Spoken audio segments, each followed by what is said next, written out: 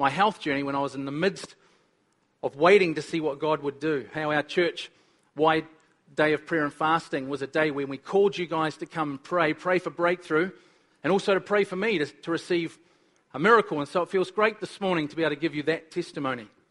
But if you remember, during that process, in the morning when I woke up, I felt the Holy Spirit just whisper something into my spirit, which was a gentle whisper, which was pursue the God of miracles, not just the miracle. Do you remember that? If you were here, you would. The sense that Jesus is worthy of my passionate pursuit of Him, regardless of what I'm walking through. That's still true today. Regardless of whether I receive my miracle or not, Jesus is worthy of my passionate pursuit of Him. And I felt that we were to chase Jesus because we love Him, because we know Him, because we have an eternal perspective. Isn't it great to know that we can see life from the viewpoint of eternity, not from the viewpoint of our circumstances? That we know we have hope because we have an eternal promise that one day we will spend eternity with God in heaven, and all sickness will cease, all pain will cease, all struggles will cease. Who thinks that's eternal hope? That's an exciting place for us to live from and to view. Jesus was to be number one in our lives, not just part of our lives or reduced down to a Sunday morning experience once a week, but He was to be the center of our lives each and every day of the week. Chase Him with all your heart, all of the time. But what does that look like? What does it look like to chase Jesus with all of your heart day to day? You're probably not going to like my answer because you've probably heard it week after week, but it looks like prayer. It looks like times of worship. It looks like time in His Word, but expecting Him to speak to us. And I believe that's true of every aspect of our lives. How do I do that in my marriage? How do I do it in my business, or whatever it is that I'm involved in my life? How do I make sure that Jesus is number one? Let me give it to you again, simply prayer. Prayer is more than just telling God my problems. Prayer is a place of thanksgiving, but it's also an invitation to invite Jesus to move in all aspects of my life. It's an invitation, God, come, be with me in the midst of what I'm walking through. And God, I invite your presence to move in and through my life. But it's also an invitation for God to speak. So it's not a one-way thing. It's not just me sitting in thanksgiving or just me sitting and speaking to God. It's about me having an expectation that God will also speak to me, and that I would create room in my life to hear the voice of God. Here's another thing. For me, it's declaration. It's declare Him to be the center of your marriage. Declare Him to be the center of your family. Declare Him to be the center of your business, or whatever it is. There's power in confession. There's power in speaking the name of Jesus into your circumstances and declaring He is Lord of your life. Do you agree with me? I mean, we're good at declaring all kinds of things. We're actually good at the declarations on the things that aren't going so well, that aren't happening the way we would like them to happen. But what about being good at the declaration that Jesus is in control of my life regardless of what happens? Lord, I put you first in every circumstance in my life. And the third is the Word. Read God's Word. Well, you're a pastor, you have to say that. Like they're three basic things that a pastor would say. Prayer, worship, declaration, the Word. You're going to say that. But I want to say this. We read the Word for more than just story or information. It's alive and active according to Hebrews chapter 4, verse 12. So we read it with faith and we read it with expectation that the Holy Spirit will bring revelation into our lives. It's not just for the pastors of the church. It's not just the pastors that need revelation from God. In fact, we all have access to revelation and God speaking to us when we read His Word. Are you agreeing with me? We need to have revealed truth, or to have God give us direction in our lives through revelation. The truth God has given me is to chase after Jesus with all your heart. Make sure He's the center of your life. But hey, listen, that's not a new truth. I knew that already to be true. When I stood up here and spoke it, you already knew it to be true. But it was a fresh revelation or a fresh revealing of a known truth for me. It's like God was saying, I want to emphasize this afresh in your life. I don't know, had I got off track? Was I away from him? I don't know, but God was coming with fresh revelation. Carl, it's all about my son, Jesus, that he's the center of your life. So as I'm reading the word, as I'm spending time with him, he's refreshing a revelation in my heart that Jesus is to be the center of it all. So what does it look like? What does it look like for Carl to ensure that Jesus is center of it all? What adjustments have I made in my life? Because I'm awesome, I'm going to tell you. I'm just teasing. We started having communion around our dinner table as a family. You're probably shocked we weren't doing it before. We did it once in a while, but we've been doing it actually every night. Just taking a moment. We don't get the bread and prepare it and get a wee cup and prepare it. Just whatever we have at our dinner table, we break it. We give thanks for the body that he was broken on the cross for us. We give thanks for his blood that was shed for us. We give thanks and we bring Jesus into the center of our family. And it's been a cool adjustment for us. And you can do it naturally any time. You don't need to wait for communion, though we're having it this morning on a Sunday. You can actually do that anytime when you're fellowshipping with somebody and acknowledge the work of Jesus Christ and what he's done for you on the cross. And it's great when you start to hear your children praying prayers of thanksgiving for what Jesus has done. Oh. It looks more like times of prayer in place of TV. Oh, he's going there. Like that, it's not a religious thing, it's a relationship thing. When you get the revealed truth, revelation that Jesus is to be center, you want to spend time with him out of relationship. It looks like spending more time in that place of prayer with him, making him a priority in your life over your favorite Netflix TV show. It's gone quiet. It looks like elevation of Jesus in my conversations. It looks like elevation of Jesus when I'm talking with people about my journey in my life. Like Jesus begins to spill out of my life. In fact, I'm prioritizing him. He's important to me, so I will want to talk about Jesus more than ever before. Can I say this? Revelation and vision are not just for me. They're not just for the front row. They're for everybody in the church. And God wants to speak to every single one of us in our circumstances and our situations. He wants to speak to you about your marriage. He wants to speak to you about your business. He wants you to seek him regardless of what your future looks like, because God wants to speak to you and be a part of the journey that he's got you on. God has things that he wants to say to you. Do you realize that? And so I guess my question this morning, while I take a drink of water, is simply, are you listening to God? Have you given him an invitation to speak into your marriage, your business, your study, you're staying at home as a parent, whatever it is that you're working through, walking in? Have you asked him and invited him to speak into your situation? When you do, well, you'll read the word with a different expectation. When you invite God to speak, when you invite God to move, you will read this with a totally different expectation, because you won't just be reading it for story, or you won't just be reading it because your pastor told you should read it, or your life group leader told you should read it, or someone else said it was a good thing to do, though it is.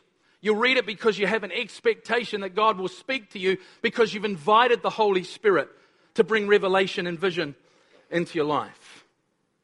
What I'm saying is that no matter what you do in life, no matter what you find yourself doing, whether you're the owner of a company or you work for someone else, whether you're a stay-at-home parent or you're unable to work because of health-related issues, whether you're studying, whatever it is that you do, I feel God is calling each of us to seek the Lord with all our hearts. And when we seek him with all our hearts, he gets put first in our lives.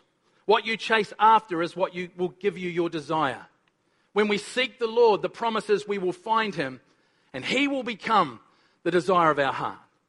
Don't wait until he is the desire of your heart until you chase him.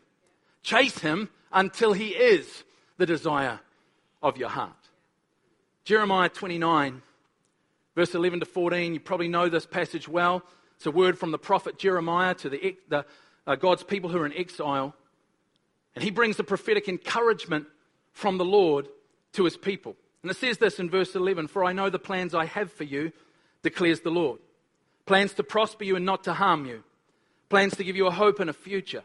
Then you will call on me and come and pray to me, and I will listen to you. You will seek me and find me when you seek me with all your heart. I will be found by you, declares the Lord, and will bring you back from captivity. I will gather you from all the nations and places where I have banished you, declares the Lord, and will bring you back to the place from which I carried you into exile. What a great prophetic promise that the prophet Jeremiah is bringing to the people who are in exile, been there for 70 years. What a promise that he brings. And verse 12 and 13 says, in those days you will pray. I will listen to you.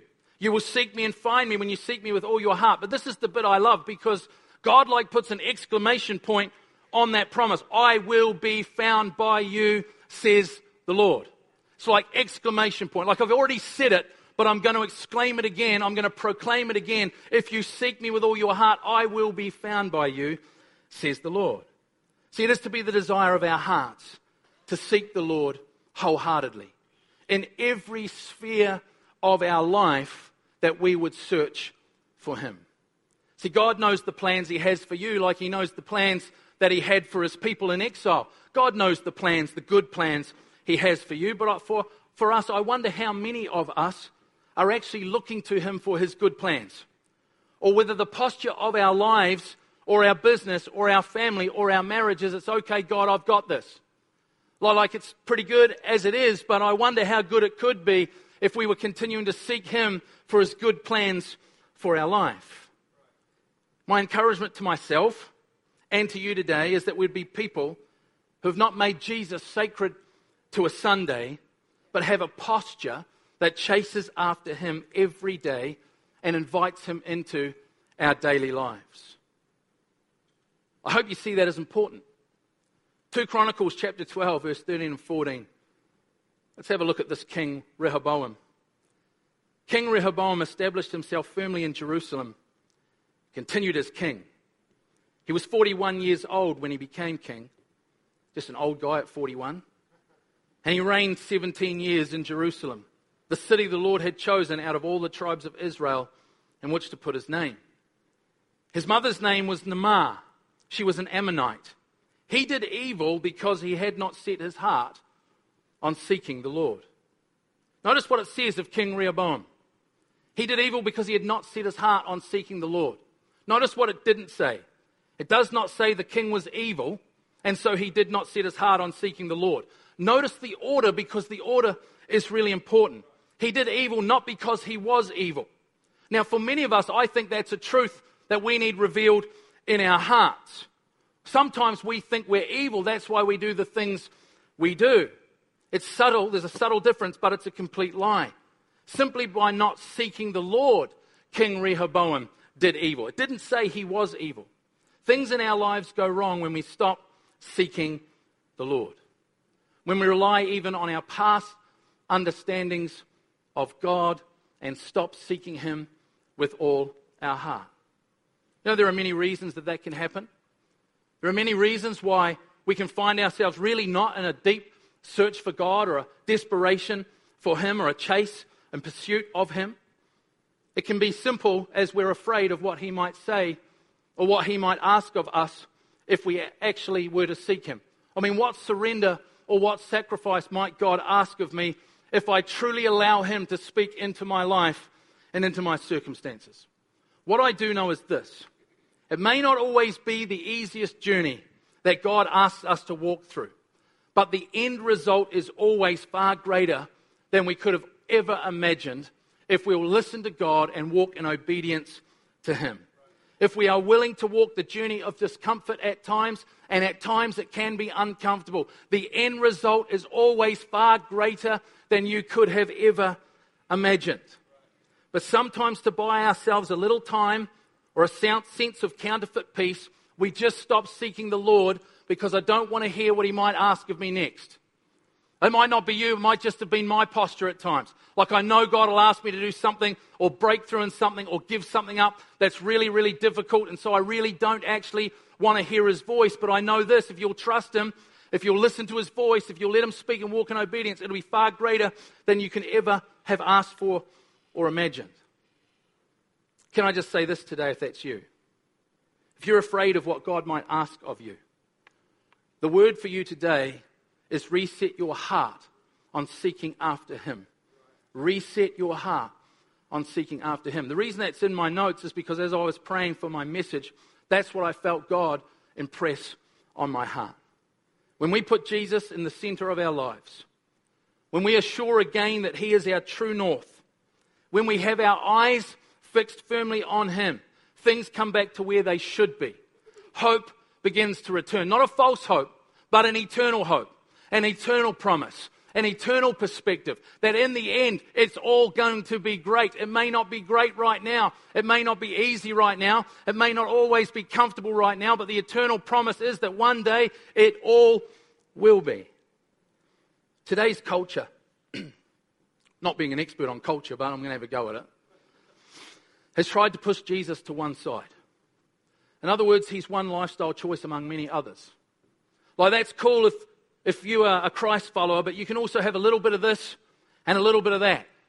Like, yeah, follow Jesus, but what about this and what about that? And make room in your life for this. And it's cool if you want to be a Jesus freak, but how about you also accept other people's lifestyle choices and compromise your own values along the way and make room for everyone in life? What about culture speaking to us about that kind of thing? And there is pressure on parents with the choices they watch their teenagers making. And it's hard for them as they watch, but it's also pressure on teens relating to the choices they're being asked by culture to make and compromises they're being asked to make. And there's a pressure on young adults to be as relaxed about everything as possible and be as inclusive as possible. Accept everything and everybody. However, if we will set our hearts on seeking after the Lord, if we will chase after Jesus with all our hearts, if we will set our hearts on pursuing Him, then the Word of God will also be elevated in our lives. If we will chase Jesus, then the end of the day, the Word of God will be what gives us our conviction, our truth, and sets our course for us. And culture can say all it likes, but all I say that to say is this: no matter what generation I'm in or what culture says, my desire is to chase after Jesus with all my heart, that He would be true north, that He would be the center of all. He's not to be one part or off to the side. He's to be the center of everything. And when we chase Jesus with all our hearts, other things begin to fall into line. We'll live a life that's pleasing to Him if we chase Him with every aspect of our lives. See, the trouble comes when our hearts are not set on chasing Him. They're not set on chasing Him. He's just a small portion of my life. That's when compromise and wrong choices begin to take hold. That is where King Rehoboam went wrong. He did evil, and the because was that he had not set his heart on chasing after the Lord. As I feel God give me a fresh revelation of this, it's like Jesus has to be the center of it all, and you have to set your heart on chasing after Him. Colossians 3, verse 1-4 says, "Since then you have been raised with Christ. Set your hearts on things above, where Christ is seated, the right hand of God. Set your minds on things above, not on earthly things. For you died, and your life is now hidden with Christ in God. When Christ, who is your life, appears, then you also will appear with Him in glory." We need to keep setting our hearts and minds on Christ. Not just every now and again. Not just once in a while, but every day. Set your heart, set your mind on Christ. Not with a mixture of earthly things or an earthly view, but with an eternal view and an eternal perspective. The passage has many challenges for us. One is that we are not only to seek heaven, but to think heaven. Or not just seek eternity, but think eternity. Have an eternal view, as I've mentioned many times already. Have an eternal perspective. To not only have a view based here in the temporary, but to have an eternal perspective. We are to see to it that our inner nature and governing tendency of our thought and will are after God. That we have set our hearts and minds and lives and will in the direction of pursuing Him with all our hearts. What it does not mean is withdrawal from the world. That's not Paul's message here at all. If you go on and read this, and I encourage you to do it, some people have formed a whole theology or a whole doctrine out of what Paul didn't say. He does not say withdraw from the world and only spend time in contemplation of eternity. Christians are to maintain normal relationships with the world. However, the distinctive is there will be a difference. Christ followers will see everything in light of eternity. not in the here and now and temporary. Everything we walk through, everything we decide, everything we're a part of has an eternal perspective about it. Our lives will not be lived in a way that reflects it's the world that only matters to us. Earthly things are not in and of themselves always evil. It's when those things get out of order in our lives. When they consume the place that was reserved for Jesus, now they're out of order in our lives. Now they need some rearranging. Now, because we live in this world, let's not get it out of context. And it's not talking about material things. It's not saying you should not have material things or wealth or anything like that. Don't go home and say, I've had too much of an earthly perspective, I haven't had an eternal perspective, and I need to sell everything and give it away. That would be a huge mistake. It's talking about lifestyle choices, old sinful nature stuff that we've had before many of us found a new life in Christ. And it goes on to list some of the things. If you want to read them, verse 5 to 10 lists a whole lot. I encourage you to read those for yourself. But the point of my message is that I believe the sinful nature is continually put to death when God's people pursue Jesus with all their heart. Seek after him and find him. Many of the issues of the sinful nature are done away with. When Jesus becomes my attention, when Jesus becomes the most important in my life, when Jesus is my true north, other things fall away from my life. When Jesus is in his rightful place, when he's the center of it all, then he is the one that dominates my conversations. He is the place my mind wanders when I'm having difficulty. He is the place where I find my peace. My passions begin to align with his passions. I'm not looking other places to get through my difficulty. I'm not looking somewhere else for a false sense of peace. I'm looking to Jesus, who is the Prince of Peace. I'm looking for Jesus to be the one who walks me through my difficulty. My life is his life. What I have to offer is his. The many things I once needed persuaded in, I no longer need convincing of. Things like my desire to give, my desire to serve, my ability to stick it out in my relationships even when they're challenging, or to stay the course in my church community even when it's a little challenging. My ability to serve under or work for someone else becomes my honor because I realize I am serving Christ.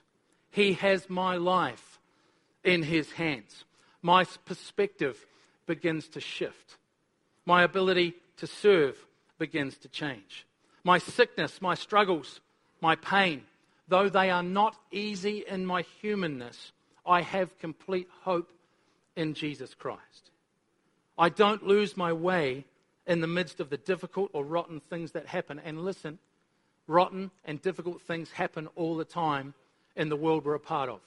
Pain and sickness is part of our world, but I don't lose hope when I have Jesus at the center of it all. It doesn't mean it won't be wobbly. It doesn't mean it won't be challenging. But I keep coming back to Jesus. I keep coming back to the eternal perspective I have because of what he did for me upon the cross, the work of the cross, the work of what Jesus did, his death and resurrection, the shedding of his blood for me. I come back to the eternal hope that I carry and I don't lose my way. Are we doing okay? In light of all I've said this morning, we will pursue Jesus with all our hearts. He will be front and center of our lives. We will see his influence through our own lives when we chase after him, when we put him first. Other things won't be the things that influence us. We will be the ones that influence other things. When we chase him, the things that would take center of our life become the things that get pushed away, and he remains the center. As I was preparing this message this week, knowing it's the week leading up to Easter, I felt it would be a great time for us to have communion together. To pause for a few moments and again position Jesus in the center of our lives and as a church family. To remember what our eternal perspective truly is. Knowing that I know many of your stories. I know a lot of what some of you are walking through and some of you are facing. I know the challenges health-wise that some of you are facing and some of you are walking through. And all I've been asked of God, I feel, is just to keep bringing us back to the feet of Jesus. Keep positioning Jesus in the center of it all. Keep reminding us that we have an eternal hope. Thank God for Jesus. Thank God for the work of the cross, his death, burial, and resurrection. Thank goodness for resurrection power. Thank goodness that he paid the price we could never pay. And that we're just to keep coming back to the place where he is at the center of it all. To remember the price and cost he paid during his death on the cross. So in a minute, we're going to have communion together. We're going to remember what Jesus has done. Now, the way we do it here, if you're new or visiting, is that we leave our chairs. We have stations around the auditorium where you can go and help yourself to communion. If you need gluten-free, then it's down here on my right, your left. But we leave our seats and we gather with others and we share communion together. But let me just say what it's not. It's not a funeral. It's a celebration. It's a recognition of what Jesus has done for us. And when you begin to dwell on what Jesus has done, it doesn't come out somber, it comes out in joy. Even in the midst of difficulty, it comes out in joy. Thank God for Jesus and the work of the cross. Would you stand with me? So I want to read a scripture.